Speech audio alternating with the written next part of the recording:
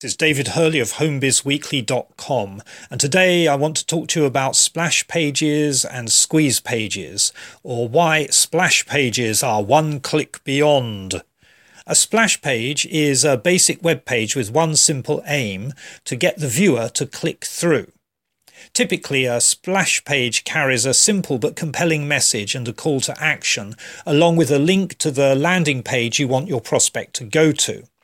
For a long time, the standard advice for internet marketers who use traffic exchanges and viral mailers or Safelists to promote their business has been to use a splash page. Why? Because a well-designed splash page will download quickly and the message can be understood in just a couple of seconds. Bearing in mind that users of traffic exchanges and viral mailers or Safelists only stay on a page for a few seconds to earn credits, it does seem to make sense to use a fast downloading splash page. One more click. However, one criticism of splash pages is that they create an extra step in the referring process. It takes one more mouse click for the surfer to arrive on the landing page. One more click does not sound like much, but it can kill conversion rates.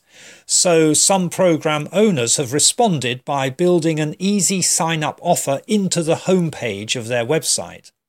If a program offers a free membership option, then it makes sense to create a quick and easy Join Free Today offer with a simple sign-up form to promote it right on the homepage of the site.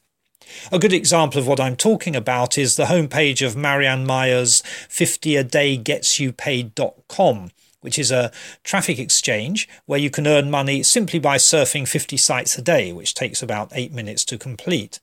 In effect, a program homepage such as this acts in part like a squeeze page because you sign up right there without having to go the extra click. So what is the difference between a splash page and a squeeze page?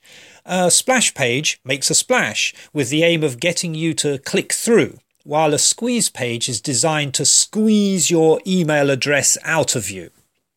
It used to be thought that traffic exchange and viral mailer surfers would not want to fill in a form while clicking for credits. So a splash page only requires a click, and therefore more people will click through and end up on the landing page. When the surfer clicks on the link, the landing page should open in a new browser window without interrupting surfers while they are earning credits on the traffic exchange or clicking for credits on the safe list. However, if they like your offer, it seems more likely that people will opt in directly while they are viewing the page rather than have to click through and then opt in later on. Another option for you is to create your own unique squeeze page. So even if the program you're promoting has a nice, clean, fast downloading homepage with a free sign-up offer in it, it would still be better to create your own squeeze page and promote that on the exchanges and viral mailers so that you can build your list first and promote yourself first. When you create your own squeeze page, you can make it unique to you and include your free offer and your own name and photo for personal branding purposes. So if you've been using splash pages up until now on the traffic exchanges and viral mailers, I suggest that you start experimenting with personally branded squeeze pages instead.